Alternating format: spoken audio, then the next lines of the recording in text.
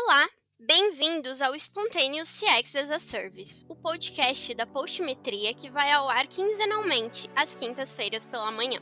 O CX as a Service aborda o Customer Experience como um serviço, agregando o conceito de plataforma da Postmetria, que integra a visão de dois grupos de interesse.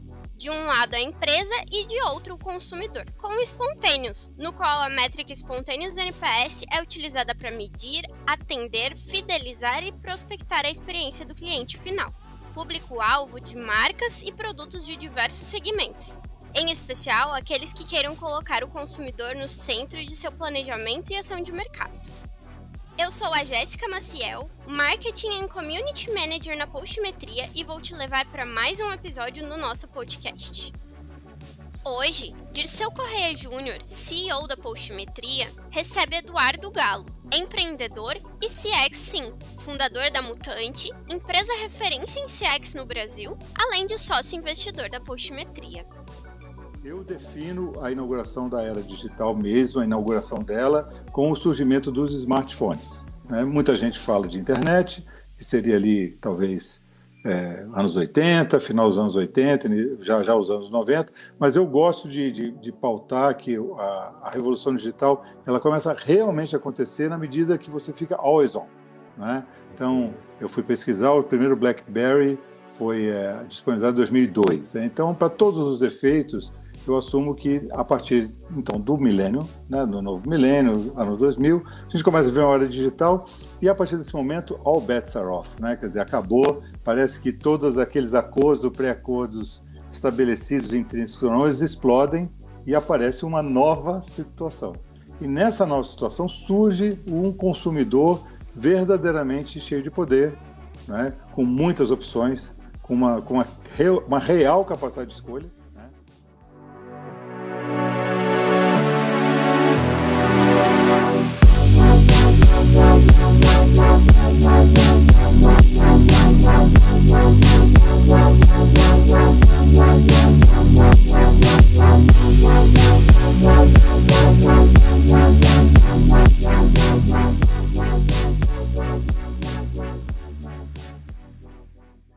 Então, pessoal, estamos em mais um episódio aí do nosso Spontaneous CX as a Service. E aí eu tô com uma, assim, a gente estava conversando agora nos bastidores aqui, mas eu tô muito orgulhoso e emocionado, mas assim, é o nosso dia a dia conversar, mas eu tô falando a gente vai conversar com um cara que para nós é uma honra ter aqui, porque ele fez e está fazendo a história do desenvolvimento aí da experiência do consumidor no Brasil.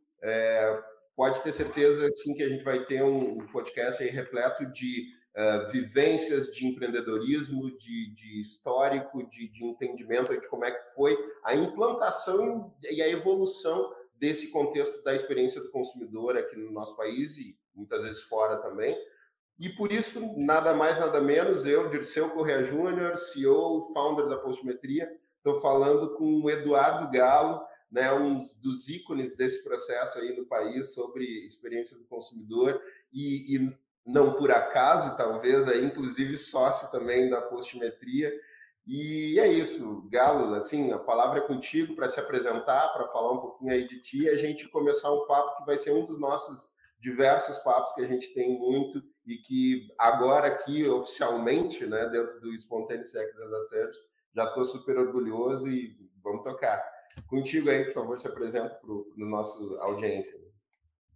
Legal, pessoal. Boa tarde, boa noite, bom dia, Não sei a que horas vai ser ouvido isso, então vamos ser inclusivos aqui.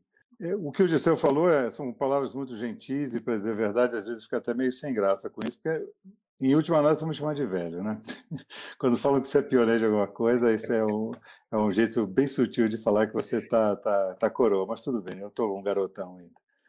Então, assim, legal, a gente vai conversar sobre esse assunto, é um assunto que me fascina, e acho que talvez a maior coisa que eu devo ao CX é eu ter encontrado, talvez aqui lá pelo meio para frente da minha carreira, um nome para chamar de meu.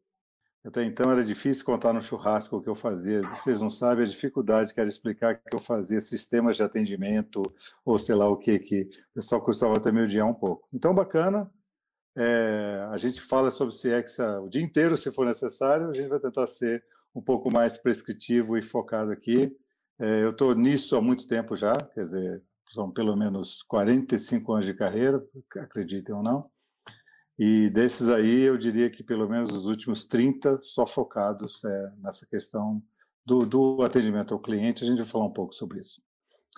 Então vamos lá, Dirceu. O que está na sua agenda, assim, meu amigo? É um bate-papo mesmo, e aí, a partir daí, eu queria que tu pudesse trazer para nós um pouco, acho que como abre alas, justamente do histórico, assim, mas não do histórico somente conceitual do CX, mas do histórico empreendedor, né? Que em algum momento as empresas começam a se dar conta que elas precisam atender os clientes, que elas precisam deles, seja porque eles podem ir cada vez mais com esse contexto de internet, hoje em dia, né? O cliente cada vez tem mais poder e incidência sobre as marcas, mas tiveram muitas empresas que começaram a olhar para isso mesmo antes dessa relação mais colaborativa, 2, 3.0, quantos pontos tiver aí. E isso teve um motivo, né? Então, como é que começou essa colocação de features, produtos, serviços que construiu esse processo de CX do ponto de vista empreendedor? Por que as empresas começaram a olhar para isso e qual foi o teu papel dentro desse processo? Legal. Bom, eu costumo sempre começar as conversas, toda vez que eu falar de experiência, eu digo que a experiência é uma palavra danada, minha mãe me ensinou, são aquelas famosas palavras grávidas, né? Aquelas palavras que podem acabar significando qualquer coisa ou muitas coisas, e com a falta do devido cuidado, a gente acaba falando de conceitos diferentes. Então, toda vez que eu vou falar de CX dessa forma, como você colocou, meio tábula rasa, eu gosto de dar aqueles famosos passos atrás, né? Tentar trazer o assunto, vamos dizer assim, desde a antiguidade. Vamos combinar que a relação cliente-negócio, ela existe desde que o mundo é mundo, né? Desde que aconteceu o primeiro escambo, a primeira troca de qualquer coisa, você já tinha alguém no papel de cliente, sendo servido dentro desse papel de cliente, e intrinsecamente essa relação com o cliente já existia. Mas é óbvio que na gente, essas coisas muito incipientes. Então eu gosto, toda vez que eu vou começar a falar sobre isso, em voltar para o início do século XX, que eu acho que é mais ou menos ali no final da Revolução Industrial, que a gente começa a ter alguma coisa mais palpável, a história é um pouco melhor contada, e você falou de 1.0, 2.0, eu gosto de falar em eras. Eu sei que o negócio de era é um tema polêmico, né? Basicamente, cada autor tem sua era, e eu fui, eu tive a liberdade de criar as minhas, para explicar esse assunto, pelo menos na minha ótica. Então, eu brinco que a gente começou com a era da oferta, então isso vem lá de trás do Taylorismo, Fordismo, né? Que era aquelas famosas linhas de montagem, e a famosa frase que resume a era: qualquer cor desde que seja preta, né? Que eu suspeito até que o Harry Ford nunca falou essa porcaria, né? E alguém achou um meme, esse é um dos primeiros memes do CX, foi esse daí. E era uma época, obviamente, que o cliente ele era um apêndice, ele era quase que um acontecimento fortuito dentro da vida da empresa. Ele estava ali, ele consumia o que a empresa produzia, cala a boca, não chateia, vamos em frente. A partir daí, a gente entra para a segunda era, na minha divisão, mais uma vez, que eu já vi alguns autores chamarem, eu concordo, é a tal da era da procura, onde o cliente começa a despertar para a necessidade e principalmente para os direitos e para a força que ele tinha como consumidor, e ele começa a procurar, ou seja, você já começa a ter um pouco mais de escolha, então o cliente sai daquele papel muito passivo, muito cala a boca, não chateia, para um papel um pouquinho mais pentelho, começa, né, a ter um pouco mais de vontade, e a gente consegue assemelhar isso aí muito com o surgimento das propagandas, não é? A televisão, o próprio marketing incipientemente começa a lidar com isso, comunicação e tudo mais. E por fim, eu diria que lá, a partir da década de 80... Daria para dizer que isso daí a gente sai daquela lógica da visão fordista, pode ter o carro da cor que quiser, desde que seja preta, para entrar numa visão desse baby boomers, onde tu tem uma classe média com muito mais capacidade de consumo de e escolher. Começa a ter um pouco mais de exigências, né? Escolher. Basicamente, vamos ser honestos, ele passou a poder escolher a cor do carro, né? Quer dizer, a gente ainda não chega num ponto do consumidor ter tanta força assim para moldar produtos e tudo mais. Tudo isso começa a acontecer com mais força a partir da década de 80, não é? Eu digo que essa era que eu então batizo a era do encontro, então uma é da oferta, outra da procura, e finalmente parece que as coisas começam a fazer mais sentido. Os negócios começam a não só ter que se adaptar aos desejos do cliente, mas o cliente começa a perceber a força dele em moldar negócio, né? Então, a gente tem, obviamente, exemplos clássicos de tudo isso aí, mas nada disso chega aos pés da revolução que a gente teve com o aparecimento de um negocinho chamado digital, não é?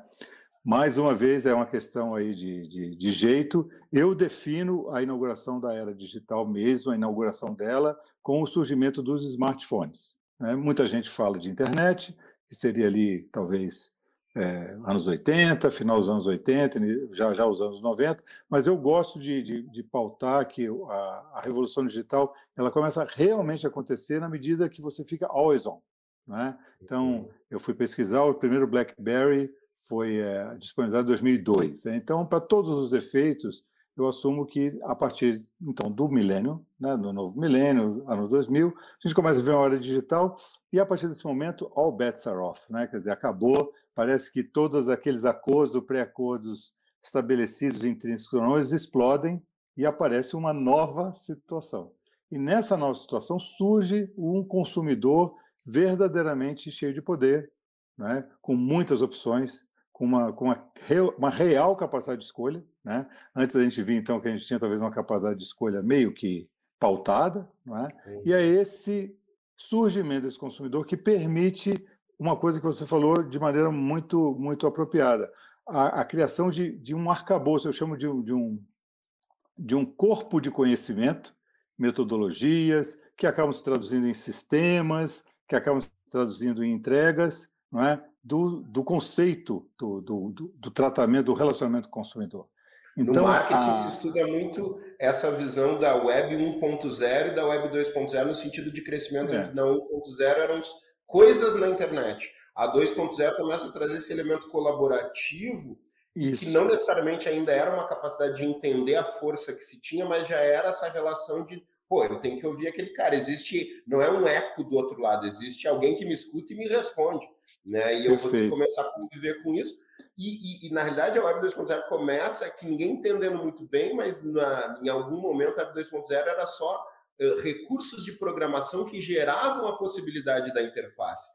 A absorção da sociedade dessas interfaces é que trouxe efetiva impacto do ponto de vista dessa experiência, né? Dessas mudanças de relações, de forças de relações. E você está falando um negócio, cara, que bom, a gente vai ter que dar um spoiler do final da conversa, né?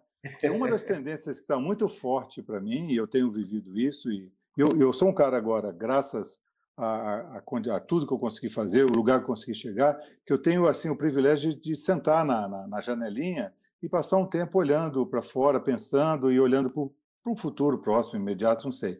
E uma das tendências, Dirceu, que você colocou de forma brilhante é que o marketing está se morfando com todo esse corpo de conhecimento do cliente. Finalmente, né? Quer dizer, até então, se você olhar, e nós estamos falando até então, até pouco tempo atrás, eu diria uma década, o marketing estava focado na aquisição de clientes, não é?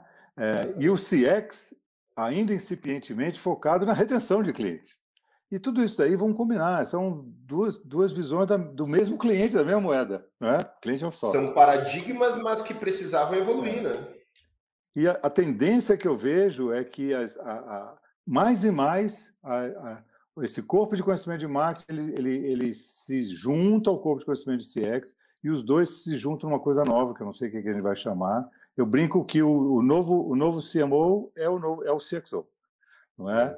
E engraçado que eu inaugurei essa...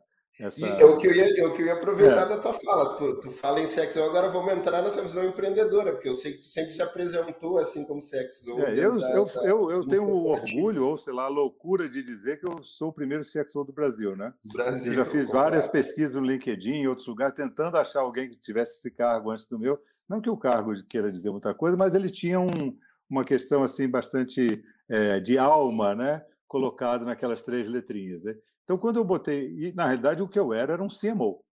Não é? Quer dizer, então, eu me rebatizei de CXO e isso foi fundamental para que a empresa onde eu estava assumisse a alma dela, que nós conseguimos encontrar, que essa empresa chama-se Mutante, né? Eu fui um dos fundadores da Mutante.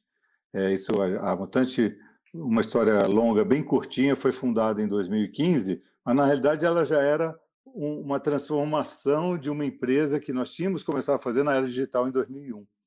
Chamava-se LM Sistemas, passou pela Gênesis, num período nosso de americanização forçada, não é? Aprendizado no campo de concentração gringo, e desembocou nessa talvez a primeira empresa francamente posicionada como CX, não é? No Brasil. Até eu me lembro de ter apanhado muito por causa disso, né? Falar que é isso, né? O CX durante muito tempo ficou nos bastidores da empresa travestido de atendimento. E foi por ali que eu comecei, para dizer a verdade, né? Então, eu comecei lá na década de 80 fazendo as famigeradas URAs, né? Pois então, URAs, para quem não sabe, é Unidade de Resposta Audível, que vem de uma lógica já com esse conceito de olhar para a experiência e humanizar a relação da empresa nessa experiência, né? Então, isso foi muito bacana. E como é que foi, dentro desse teu impacto empreendedor, né, lá atrás, criando essa estrutura de URA, o que foi efetivamente esse impacto de trazer uma URA? O que estava por trás dessa inovação aí? O que estava por trás é que eu queria ganhar dinheiro primeiro, para começar, né? Então, assim, me parecer... Eu era um cara de tecnologia, assim, eu já tinha tido muito sucesso nos meus empreendimentos de tecnologia. Honestamente, aquilo não tinha mais nenhuma novidade, mainframes, integração e tudo mais, e aquele negócio pareceu ser um bom lugar para ganhar grana, né? Era uma área meio oceano azul, não é? Não tinha muita gente fazendo, e eu fui pego pelo bichinho do ram meio que sem querer. Quando eu olhei, eu estava apaixonado pelo tema. Não é? Eu percebi que a tecnologia era simplesmente não um detalhe, cuidado com o que eu estou falando. Ela era um detalhe importantíssimo, mas era um detalhe. Não era a tecnologia que mudava a vida de ninguém. Era o uso daquela tecnologia, entendendo que ele estava propiciando o progresso humano daquelas relações empresa-cliente. No início, claro que nós estamos falando de dar o saldo pelo telefone, né? De pedir uma segunda via do talão de cheque, que, vamos combinar, já eram coisas assim, bem avançadas para a época, né? Se você parar para pensar, nós estamos numa época, repito, não tinha nada de digitalização ainda, né? E eu falo até de uma certa forma um pouco polêmica que a URA foi um precursor da transformação digital, porque ela passou a ser uma pequena janela de autosserviço para o cliente dentro daquele mundo já digital, que era o mundo do mainframe, da empresa, mas estava lá fechadão. Mas eu já conseguia ver meu saldo, eu conseguia programar uma aplicação, já eram coisas que já me traziam valor, aliás, um valor tremendo. Isso era que ano, mais ou menos, 90? Cara, a primeira URA que eu instalei no Brasil foi em 1982, na filial brasileira do American Express, cuja única função era dizer a taxa de dólar do dia. Para quem, vocês são guris, não lembram, né? Mas a gente vivia épocas de inflação, hiperinflação, de até 80% ao mês, né? Então, você tinha que ligar para a central de cartão para saber qual era a taxa do dólar da fatura que você ia pagar, por exemplo. Ou então, saber como é que estava o seu overnight, né? Eu brincava que o pessoal gostava de ligar para o dinheiro, né? Você está falando o quê? Eu ligo para o meu dinheiro, né? Falei, bater um papo com ele. Literalmente. Mas isso... literalmente. Quando deu no início da década de 90, salvo engano, foi 91, saiu o tal da Lei de Defesa do Consumidor. Não é? Isso foi um marco. A gente vai marcar uma data e hora que o consumidor passou a existir como uma entidade respeitada no Brasil, foi a partir dessa lei. Não é? Eu até anotei aqui, para efeito de curiosidade, 11 de novembro. Tá aí, foi 11 de setembro. Aliás, no 9/11 de 1990. Você vê, 11 anos antes das Torres Gêmeas. A data da postimetria é 11 de novembro. Você falou 11 de novembro, eu disse, só que faltava ter dado essa sincronia da nossa entrada. Pronto, você já pode sair das Torres Gêmeas e dizer que a sua data foi em homenagem à Lei de Defesa do Consumidor. Essa lei realmente foi um marco, né? Muita polêmica. O marketing pegou a deixa aí já. Gostou, né? Legal. Essa depois põe na conta lá a diferença. O fato é que isso aí obrigou muitas empresas, principalmente aquelas que tinham muitos clientes, a fazer os famosos call centers, que naquela época chamavam central de atendimento, né?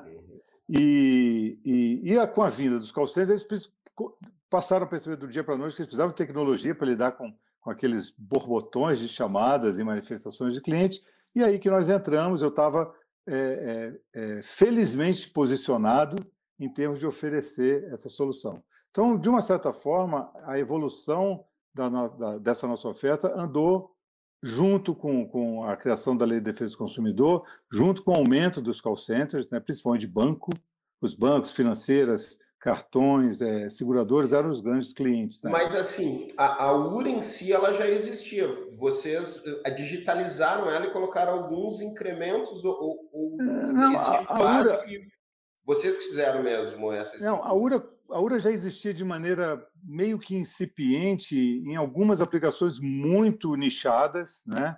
A primeira URA feita no Brasil foi a Itautec que fez para o Banco Itaú, não é? Porque e o segmento bancário brasileiro sempre foi muito vanguardista, não é? Isso aí é uma coisa inexorável. O brasileiro, o sistema bancário brasileiro ainda é o melhor do mundo, ainda é o mais desenvolvido, mais tecnologicamente à frente, hands A down, gente não tem percebe dúvida isso, com não relação por a isso. acaso o nosso vertical das mais ativas aí na postometria é o segmento financial, frente à Financeiro. disrupção do que a gente faz no Spontaneous NPS. Perfeito. Eles estão exatamente à frente do tempo deles. Bom, então, acelerando um pouco para frente, quando veio essa coisa de transformação digital, começou lá, então, como te falei, lá no ano 2002, na minha conta, né? Os BlackBerrys. O primeiro iPhone, salvo engano, ele saiu em 2005, o iPhone 1. Quer dizer, então, se a gente parar para pensar, na minha conta, a digitalização é uma coisa de 2 décadas, se tanto, não é? É algo razoavelmente recente, né? Ali a coisa começou a ficar, o jogo começou a ficar um pouco mais bruto, né? O cliente agora liberto lá agora empoderado, eu não gosto muito da palavra, mas é agora, né? Cheio de canja, não é? A lei protegendo, ele começa a demandar mais. E é a hora que começam a surgir alguns outros canais incipientes, e foi a hora que a gente percebeu que a tecnologia era legal, o atendimento ao cliente era legal, mas que faltava considerar o cliente. Incrível, não? Eu trabalhei 15 anos numa solução sem ter parado para pensar quem é que estava na outra ponta. E o tal conceito de humanização, que você lembrou bem, aparece aí. As primeiras URAs que eu me lembro da gente ter começado a aplicar o conceito, 2003, algumas URAs já com reconhecimento de voz, então a tecnologia começou também a trazer alguns elementos que facilitavam tudo isso. A gente evoluiu razoavelmente devagar com isso, e aí veio a outra pancada, que foi a tal da lei dos call centers. Essa aí é de 2008, não é? E é uma lei que veio para botar ordem na bagunça. Não pode mais ligar na cara do cliente, não pode esconder opção de operador, um montão de coisas, né? Eu brinco que foi um tapa que o governo acabou sendo obrigado a dar um tapa na orelha dos praticionadores, aquele negócio que estavam abusando, mais uma vez, do cliente. E nesse momento a gente sacou que a gente tinha que ir mais longe, que o nosso negócio não era o telefone, que o nosso negócio era propiciar essa relação entre a empresa e o cliente. E nessa hora surgiu, dentro das nossas almas, o conceito de CX. Isso foi em 2008, tá? Que legal. Que só foi verbalizado lá 7 anos depois. Mas desde então, aí aparece a omnicanalidade, começa a aparecer os atendimentos por web, chat, tudo mais. Bom, por isso tanto que toda vez que alguém vem falar para mim de omnicanalidade, eu falo, cara, isso é só N igual a 1, 2, 3 ou 4. O conceito já estava pronto, ele simplesmente foi replicado em outros canais. Sim, não é? E eu brinco, uma hora eu posso fazer isso por sinal de fumaça, posso fazer por transmissão de pensamento, não é? São só canais. Não é? E o que é legal, Dirceu, é que, junto com toda essa evolução, a gente foi vendo surgir isso que eu chamo de corpo de conhecimento. Então, até então não tinha. Qual era a metodologia para você atender um cliente? Sei lá, velho, atende o telefone e tenta agradar ele, né? Aí começam as famosas receitas de bolo. O cliente tem sempre razão. Nada poderia estar mais errado do que isso, né? O cliente tem sempre razão. O cliente às vezes não sabe nem o que ele quer ou o que ele precisa, né? Então, como você falou, é um papel de cocriação dessa razão, né? Então, todos nós temos razão quando nós estamos fazendo as coisas certas, né? Bom, mas... Só para coroar, que foi a danação de toda essa história, e a partir de então a gente teve que ir atrás de muito terreno perdido, algum engraçadinho igualou o CX ao encantamento de cliente. Então, falou assim, não, precisa investir aqui nesse CX. O que é isso? É dar um bombom para o cara? Não, meu, isso é dar um bombom, não é? Então, assim, uma outra coisa que eu luto bastante... Já tive discussões sobre isso já. Exatamente, quer dizer, o encantamento, ele deveria ser aquela coisa que sobrou, né? Aquela coisa feliz que ao te dar tudo certo, eu te dei um bombom ainda porque eu acho você um cara legal e a sua camisa é bonita. pronto. Não. O que acabou acontecendo? O encantamento passou a ser visto como das entregas do relacionamento com o cliente, o que de uma certa forma diminui até. É como se você estivesse patronizando o cliente. Senta aí, Cláudia, né? Fica aí quietinho que eu já te dou um pirulito. Lembra da Xuxa, a famosa cena da Xuxa apaziguando a guria, né? Então é isso, quer dizer, o CX ele acompanha toda essa evolução, que eu tentei passar aqui rapidamente para você. A gente estava, acho que por Mas sorte... deixa eu pegar esse gancho. Eu queria afunilar um pouco para essa vivência empreendedora, que tu já comentou um pouquinho atrás ali sobre a criação da Mutante, mas eu sei que tem esse paralelo, tem essa trilha que a gente pode ver a história pelas inovações e essa outra trilha que a gente pode ver, e tu é epicentro disso, né, pelo desenvolvimento empreendedor desse processo. E aí, nesse período, mais ou menos, de migrar para essa URA, essa visão digital, e entender e começar a se criar esses conceitos sobre Customer Experience, vocês estavam migrando, então, da Gênesis para Mutante.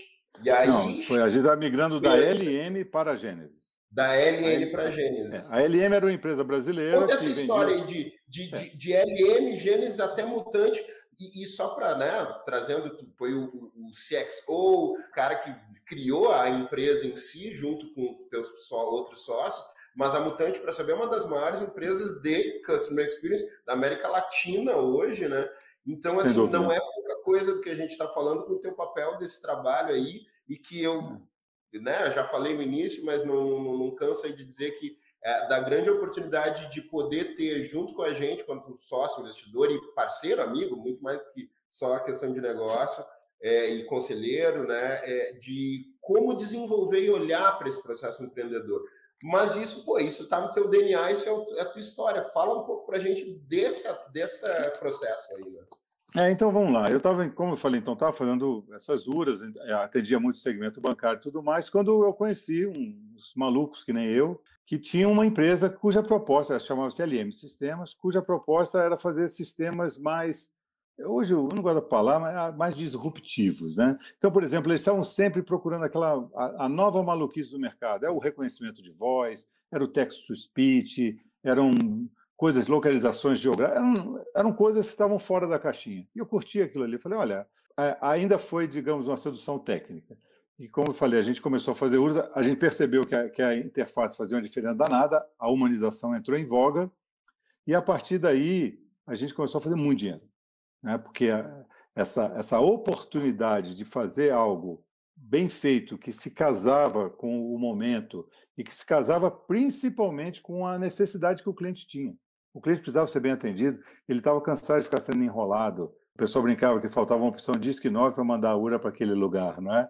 A gente mudou tudo isso aí. O case da NET, que foi onde a gente fez essa primeira revolução, ele é um benchmark mundial de um turnaround, de um atendimento por voz. E eu fiquei sabendo disso depois que a Gênesis nos comprou, porque esse case chamou a atenção de muita gente, dos gringos principalmente, e os caras vieram e passaram a rapa, né? Então nós fomos vendidos para a Gênesis no final de 2011, e naquele momento eu descobri que nós tínhamos uma solução genial. O que nós tínhamos feito não tinha precedente no mundo, não tinha paralelo. A Gênesis nos levou para diversos outros mercados em que a gente mostrava a nossa solução, todo mundo caiu o queixo. Ao mesmo tempo que a gente também descobriu que a gente era muito bagunçado, como toda boa empresa brasileira, né? Empresa de dono. Aquela empresa de dono que você usa o cartão de crédito pessoal para comprar o servidor para ganhar milha para ir para Miami, né? Então, E esse período que a gente ficou com os gringos foi muito educativo nesse sentido. A gente aprendeu a virar gente, entender, inclusive, que o empreendimento ele precisa de ter saúde, né? Na sua gestão, na sua governança, para ter algum valor para os clientes que ele está atendendo. Senão você morre e vai tudo embora. Em 2014, a gente já se sentia um pouco mais... Quando eu falo a gente, eu estou basicamente falando de mim e do meu sócio, Alexandre Bichir, que foi meu irmão, meu companheiro durante toda essa jornada. A gente se conheceu em 2001 e ele continua lá à frente da Mutante, né, como CEO da empresa. E aí, em 2014, nós usamos o próprio fundo que tinha aportado dinheiro para fazer o chamado leverage buyout. Eles nos emprestaram dinheiro para que nós comprássemos a empresa de volta. Então, foi um negócio assim, tanto quanto movimento ousado, né? Quer dizer, quando você fala de empreendedorismo, esse foi na veia, né? porque a gente, querendo ou não, estava numa situação meio E foi uma dobradinha cômoda. muito bacana, né? Porque o Ale, que também conheço, um baita cara, é um cara voltado a negócios, business, e tu, que não se apresentou, mas tu é programador, né? Tu é um cara que tem a visão também, a técnica, e meter a mão na massa do código, escovar o bit lá. Essa é a evolução no mercado, né? Isso foi muito bacana também. Eu programava até carrinho de autorama, cara. Eu programava tudo. Tudo que você pode imaginar, escrevi assembly, código de máquina. Então, e o Ale, eu acredito a ele, talvez a grande inovação que a gente tenha feito dentro da LM na época, que foi a inovação no modelo de negócio. E essa inovação no modelo de negócio, que obviamente foi feita sob a ótica do empreendedor, ela casou 100% com a necessidade do cliente. Olha que beleza. Então a gente descobre, e ali a gente descobriu na oportunidade, que quando você consegue casar o teu modelo de entrega, o teu modelo, como você está falando, de empreendedorismo, ao que o cliente precisa, é mágico. É mágico. Então, isso gerou a Mutante foi, então, ela apareceu como nome e empresa em 2015, e a partir dali a gente percebeu que precisava partir já acelerando. Não dava mais para a gente ficar, nós fazemos URA, a gente tinha que achar o nosso... E essa missão, essa visão que a gente tinha da empresa, traduziu-se no conceito de CX.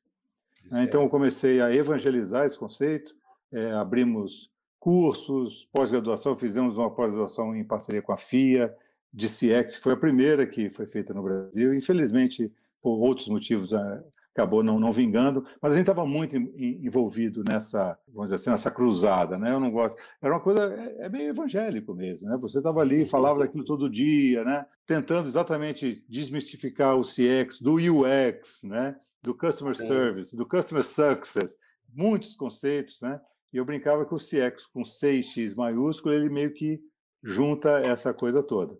E vou falar para você, tem dinheiro na história, tem muita oportunidade, principalmente porque, querendo ou não, estamos aqui em 2021, quase 2022, o cliente ainda continua não sendo atendido direito, né? Não, e na realidade ele não só continua, como esse que eu acho que é interessante, ele passa a ter cada vez mais impacto, atenção e foco, né? A administração moderna cada vez mais vem entendendo que não adianta só tu olhar para a questão de aquisição de cliente, até porque chega num período que todas as empresas têm uma evasão, uma perda altíssima de cliente, tem várias pesquisas que falam sobre isso, e uma vez que tu consegue manter ou esticar o tempo de vida desse cliente contigo, tu consegue fazer com que ele seja mais lucrativo, e muitas vezes está aí a tua verdadeira lucratividade, em cima do valor do tempo de vida dele, né? O lifetime value. Então, é essencial tu compreender ele, é essencial tu conseguir encaixar o teu negócio, o teu serviço dentro dessas prioridades do cliente, né? Então, essa visão que tu trouxe, junto com um time que foi cada vez se especializando, se tornando pioneiro dessa visão aí no Brasil, é muito bacana porque eu gosto muito de enaltecer e, sabe, dar atenção para quem foi lá, chegou quando tudo era mato, em alguns conceitos, em alguns contextos, porque tem muita coisa que a gente pega numa passagem de bastão e olhando que, cara, é muito mais fácil a gente disruptar, porque teve quem já disruptou antes. Então, uma passagem de bastão de tecnologias, de visões, de absorções de qualificações em prol de uma qualificação de mercado, né? De qualificações tecnológicas em prol de uma qualificação de mercado. E teve um papel teu também nessas absorções de qualificações, já dentro do contexto da Mutante, que foi muito bacana, que em determinado momento a Mutante já muito ativa no mercado, né, com total impacto, e aí o Galo está trabalhando um conceito que foi lá o Mutante Garage. É garagem. Isso. Garagem. O pessoal fala garage. É uma piada interna, mas alguém vai ver um cara muito pé da vida quando falava Mutante Garage. Mas fala aí como é que foi, como é que chegaram nesse contexto de trabalhar. Aí, ali foi um negócio interessante. Existe contato com a tal de postimetria nesse meio. Postimetria, foi aí que a gente se cruzou. O que acontece ali é o seguinte, eu estava já, então, 20 anos, né? Desde se a gente contar realmente a Mutante como sendo esse corpo que surgiu lá em 2001, né? Estava ali há 20 anos, já tinha feito bastante coisa. Honestamente, a questão desse desbravamento do conceito de CX, né? Até essa estratificação. Eu falo que hoje o CX é um negócio, é tipo uma pirâmide de Maslow, sabe? Se você for olhar, você tem diversas camadas que elas estão se sobrepondo e no final das contas é tudo CX. Então o cara chega e fala, pô, mas você está querendo dizer que o atendimento ao cliente... Não, é CX também. Só que ele tem um outro arcabouço teórico, né? Para você fazer customer service, né? E por aí vai. Então, todo mundo que me procura fala, pô, por onde que eu começo? Vou fazer uma certificação. Eu gosto de ouvir o seguinte, certificação em CX. É a mesma coisa que o cara fala assim, vou fazer uma certificação em medicina. Que especialidade, né? O que é pesquisador, é médico, Então, eu gosto da ideia de que a gente seja capaz de criar esse... E eu fiz bastante... Foi o ponto que eu cheguei na Mutante em 2017 e 2018. A gente promoveu essas iniciativas que eu te falei. Fizemos o Mutante University, que era uma iniciativa de ensino de altíssimo nível, do CX lá elevado, né? O CX estratégico, que é esse que eu curto realmente, né? Não desprezando os outros, claro. E no final das contas eu percebi que a empresa estava grande demais, ela era enorme. Assim, para minha iniciativa propositada, ela talvez já tivesse grande demais para eu ficar ali. E eu conversei com o Alexandre, então a gente chegou a uma conclusão legal, que eu fui fazer uma coisa que eu sempre quis fazer, que era o tal do Open Innovation. Open Innovation eu tinha tentado fazer 2 vezes dentro da própria Mutante, não funciona. A gente sabe disso. Uma empresa grande, ela tem anticorpo de inovação, né? Quem quiser falar sobre... A gente pode fazer um episódio só sobre innovation, um dia para falar sobre isso, porque é bizarro. A empresa grande não inova, não adianta. Isso aí é uma questão, acho que, paradigmática, né? E eu tive então a chance de fazer esse projeto de Open Innovation, que eles chamam Mutante Garage, fora da Mutante, mas com os auspícios da Mutante. Então, foi muito legal. Quer dizer, a gente teve a oportunidade de interagir com um ecossistema de startups. Aprendi muita coisa. Eu, honestamente, aprendi muito mais que todo mundo, né? Eu cheguei a ouvir mais de 250 pitches de startup num período assim de menos de 2 meses, né? Eu já sabia tudo de cor, sabia onde o cara ia já com todos os slides dele, né? Eu falava que era startup 101, né? Next finish. E no final das contas, ficamos com 10 excelentes empresas para passar do programa, e ficamos com 4, e a estrela do show era a tal de Postmetria, né? Que entrou no apagar das luzes, né? Numa reunião nossa de 7 horas da noite ali no Renascença, que eu quase bati no Dirceu, ele quase bateu em mim. Né? Essa história é muito legal. Mas, olha, e eu te falo que isso só aconteceu porque tinha muita paixão de parte a parte, né? Claro. No assunto, quer dizer, não era uma coisa fortuita. E assim... Verdade, visão... Isso, cara, a amizade que a gente tem hoje é muito engraçado, que a nossa primeira conversa a gente sai, e o mais legal que depois da conversa a gente se abraça e diz, cara, nos achamos. Foi muito legal. Valeu, hein? Valeu, hein? E eu me lembro que o meu gerente de inovação, que era o cara que estava me ajudando no Mutante Garage, emprestado da Mutante, ele virou para mim e falou, e aí, como é que foi a reunião lá com o pessoal do Sul? Eu falei, cara, a reunião foi uma porcaria, eu odiei o cara, mas é sensacional. É sensacional, eles estão dentro, fácil, e o resto da história, a gente era muito melhor do que eu imaginava, para dizer a verdade, por incrível que pareça, muito melhor do que eu imaginava, a visão... Eu diria que as arestas que precisavam ser polidas estavam muito fáceis de serem identificadas, porque na base do que a Postmetria propunha, do modelo dela, estava justamente tudo que eu acreditei, né? Que a gente é capaz de fazer, de manter um relacionamento com o cliente de maneira saudável. Eu hoje estou muito ligado nas questões de ESG, o Dirceu sabe disso, e eu estou explorando um tema que engraçado, eu já procurei sobre isso em vários lugares e o pessoal não fala muito. Porque você começa a falar de ESG, todo mundo fala de árvore, de lixo, de poluição, não é? Ou então fala de inclusão.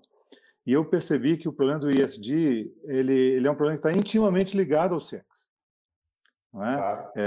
E a ficha me caiu o dia que eu pedi um livro na Amazon e ele chegou para mim no mesmo dia à tarde.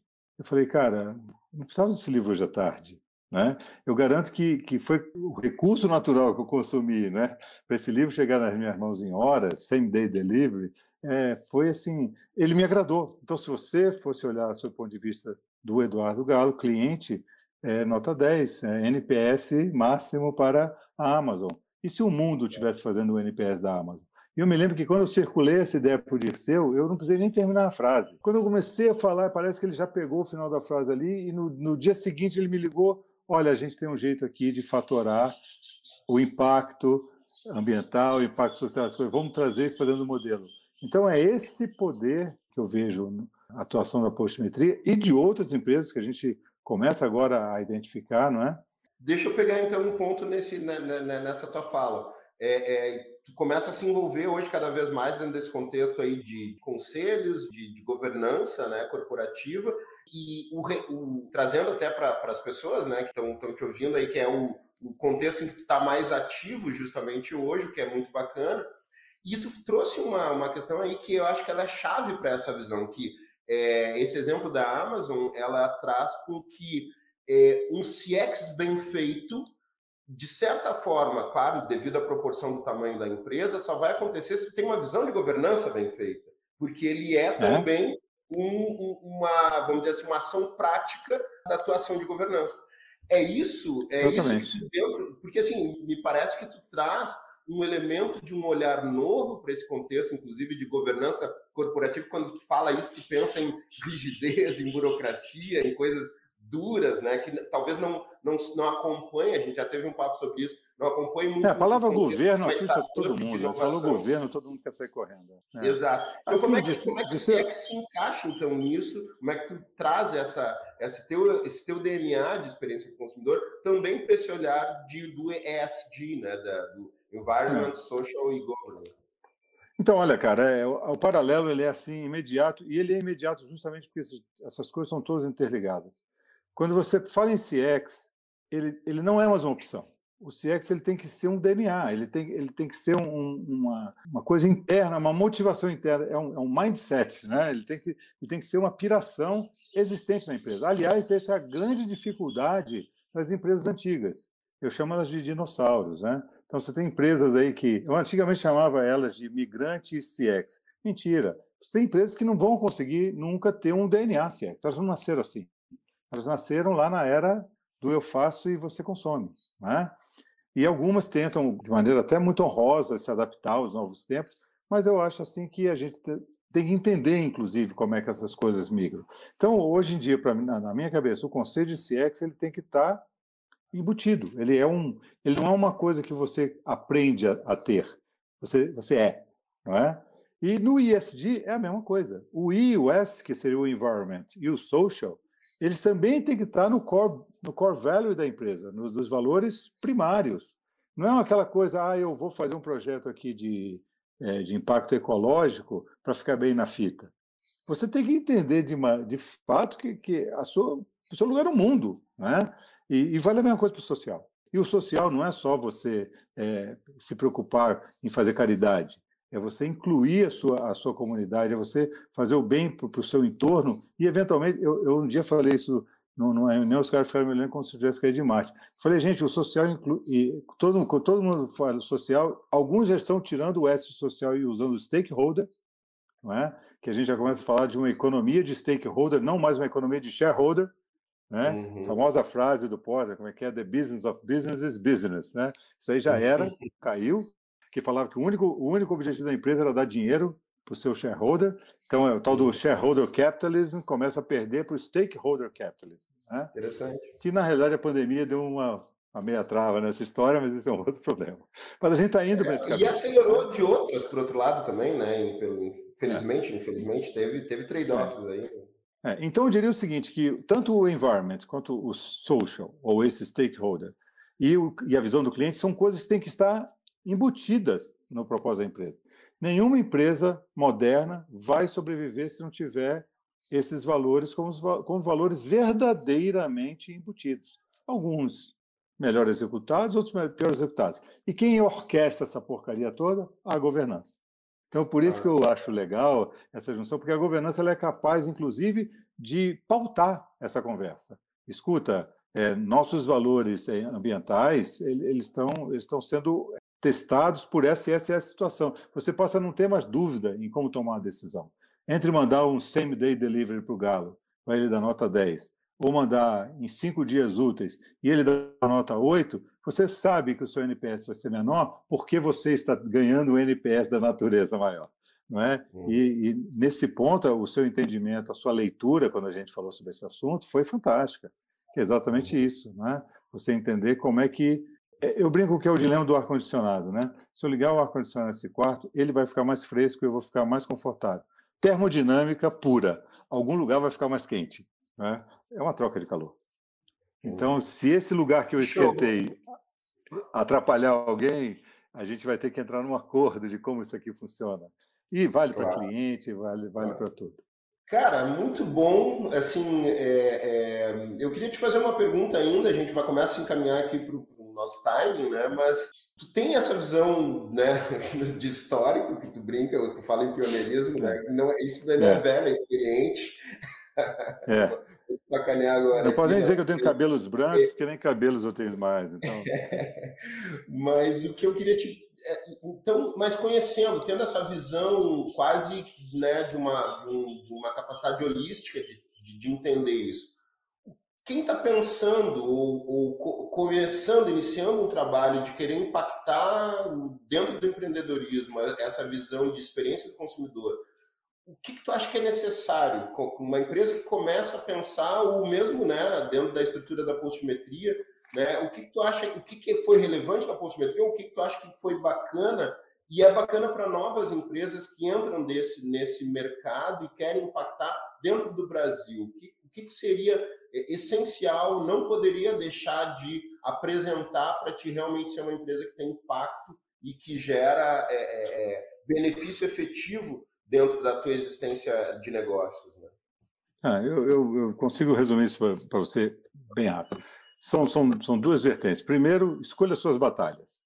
Não é? O CX, como eu falei, ele é um campo amplo, multifacetado, e que você, de preferência, deveria escolher aonde você vai, o campo que você vai lutar.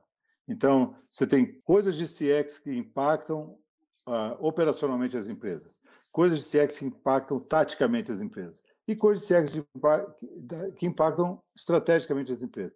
Não adianta você querer juntar tudo numa coisa só, porque não existe essa possibilidade. Você tem que, então, escolher suas batalhas. E todas elas são válidas.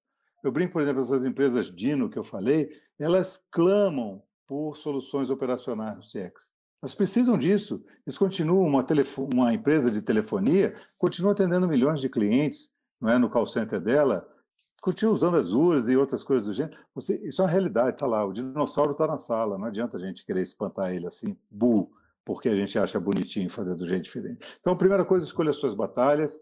Uma vez escolhido esse campo, já existe um corpo de conhecimento em cada um campo. Aumenta esse corpo de conhecimento. Busca as fronteiras dele, não é? Quebra, sai um pouco das mesmices, das caixas. Por exemplo, tem gente que acha que existem pílulas mágicas. Eu vou entender o comportamento do cliente, neuromarketing, e eu vou vender mais para ele. Isso é bullshit. Você está o quê? Você quer enganar o cliente? Quer dizer, o seu jeito de cuidar do cliente é achar um jeito de ludibriar o cara. Não faz sentido. Então, essa é a primeira coisa. E a segunda, que essa é um pouco abraçar a árvore. Gente, no final das contas, a chave é o tal do ser humano. No final das contas é isso. Por mais que, mesmo, por exemplo, você vê o trabalho que a postimetria faz, que é um trabalho de automação, ele está intimamente ligado à coisa mais básica do ser humano, que é a linguagem. Então, não adianta a gente querer fugir da nossa condição humana quando a gente vai falar de uma coisa que é intrinsecamente humano, que é como as pessoas se relacionam. Não é? Então, eu tenho milhares de exemplos guardados no meu alforje mental de experiências fantásticas que eu tive com empresas cujo você consegue ver o esquema de CX deles é uma bosta. Mas eu tive uma experiência fantástica. Por quê? Porque alguém dentro daquela jornada saiu da caixa dele e foi gente comigo. E o contrário é verdade. Empresas super bem pautadas, que você vê que está bem cuidado o processo, a jornada está super bem desenhada e um elemento humano colocado no lugar errado, fazendo a coisa errada, mal treinado, mal-humorado, sei lá o quê, estraga a coisa toda. Então, resumindo, escolha suas batalhas, invista em seres humanos. Seres humanos. Tem jeito de dar errado. Sabe que eu tive a oportunidade de estar na época do Web Summit lá em Portugal, né, no 2000, agora foi em 2019, 2020 passou com pandemia, E nas falas sobre Big Data, inteligência artificial, voltado nessa questão da experiência do consumidor, foi muito interessante ver, inclusive lá na Europa, a preocupação que eles têm sobre aspectos de tecnologia que impactem positivamente nessa visão do ser humano, né? E auxiliar as empresas com que não tenham processos e pessoas. E aí tu diz que tu tirou a máquina, mas tu tem pessoas máquinas, né? Que falam aquela história. É o contrário. Tem um bom dia próximo. A pessoa aprendeu a agir como uma máquina. Pronto. Agir como máquina, né? Tem uma das tendências, próximo, viu, Dirceu? Disso que você está falando, tem uma tendência muito clara que a gente consegue ver também, e essa é uma tendência de mais curto prazo, é que mais e mais a gente vai passar a investir em sistemas, ações, iniciativas, onde os números e resultados, os números se traduzem em ações mais rapidamente. Então, deixa eu pegar justamente fazer objetivamente a pergunta como é que tu vê, então, esse futuro da experiência do cliente dentro do contexto Brasil e mundo aí? O que tu tem visto que são justamente esses elementos que trazem essas outras performances, que trazem essas outras possibilidades de absorver e humanizar e trazer valor efetivo para as pessoas e para os negócios, né? Eu anotei para a gente fechar nossa conversa, isso é uma coisa minha aqui, porque eu fiquei pensando e fiquei rabiscando aqui. Mas eu anotei exatamente essas 3 tendências. Uma eu já antecipei, que é o CX morfar com o marketing, e eu brinco que, na prática, o CXO é o novo CMO. Não é? E isso, para mim, é inexorável. Os caras de marketing vão ficar brabinho. Se quiser, a gente dá o troféu para eles. Tá bom, o CX agora é de vocês e tudo bem, não tem nenhum problema. Não importa quem ganha, não importa a letra. O que importa é que essa coisa passe a funcionar junto e não mais dessa forma que não está coordenada. A outra tendência foi essa que eu acabei de mencionar, que as medidas elas têm que passar para as ações mais rapidamente. Né? Hoje a gente mede muito, mede demais, e as ações são propostas, preconizadas, mas não executadas. E se são executadas, ainda tem um gap muito grande entre o que foi preconizado e feito. Enfim, esse loop ele tem que apertar mais, e isso está acontecendo. A gente já percebe que há um certo pragmatismo maior na análise de dados e tudo mais. Você é o cara que acompanha isso, que sabe 10 vezes mais do que eu. E a última tendência é que o CX ele começa a transbordar para as outras áreas. Ele deixa de ser apenas um mindset de atendimento a cliente ou de relacionamento com o cliente, e a gente já começa a ver iniciativas de EX, né, de Employee Experience, fortes. Você pega o CX, multiplica por -1, então você tem jornada de onboarding de colaborador, não é? Nós estamos trabalhando com um conceito agora, estamos aplicando aí com uma grande holding aí que tem para entrar nosso parceiro aí, mas é para o Employee NPS, ou seja, olhar Employee NPS. Esse contexto altamente dessa visão trendy, de experiência e satisfação para dentro da empresa. Que, de certa forma, o CX começa de dentro para fora, dentro da visão que a empresa quer colocar no mercado. Não, ele é essencialmente o mercado atuando no negócio, mas para te ter capacidade de absorver o que o mercado está falando, as suas pessoas têm que estar preparadas para isso. Né? Entra a governança, entra todo esse contexto. Então, assim, fazendo um wrap-up dessa história toda, é isso. Essas tendências estão aí na cara. Quem apostar nisso tem grande chance de ser bem-sucedido do outro lado. Né? Tem grande chance de fazer coisas boas, fazer coisas legais, coisas que dão dinheiro, ter sucesso empresarial, ter sucesso pessoal, né? Contar boas histórias nas festas e churrascos, não mais que faziam uras, né? Essa questão da governança massageando, encapsulando mais e mais esses conceitos. Eles têm que ser conceitos, eles não podem ser atributos aspiracionais, eles têm que ser atributos conceituais e básicos, quase que existenciais da empresa. A gente sabe que é gostoso de falar, muito difícil de fazer, não é? E é isso, assim, eu acho que fora isso a gente tem que continuar batalhando aqui, olhando para frente, né? Esse ano, esses 2 anos de pandemia aí praticamente foram, acho que um laboratório de muita coisa, para o bem e para o mal, né? Para a gente entender, muitos véus caíram e outros até surgiram como alternativas. A gente vê, o ESG ganhou um impulso fantástico, né? A questão eu brinco que quando você começa a fazer experiência eu estou lançando aqui, em primeira mão, Stakeholder Experience. Como? Stakeholder Experience. SHX. Tá? É um conceito holístico. É um conceito holístico da gente usar esse framework para tudo.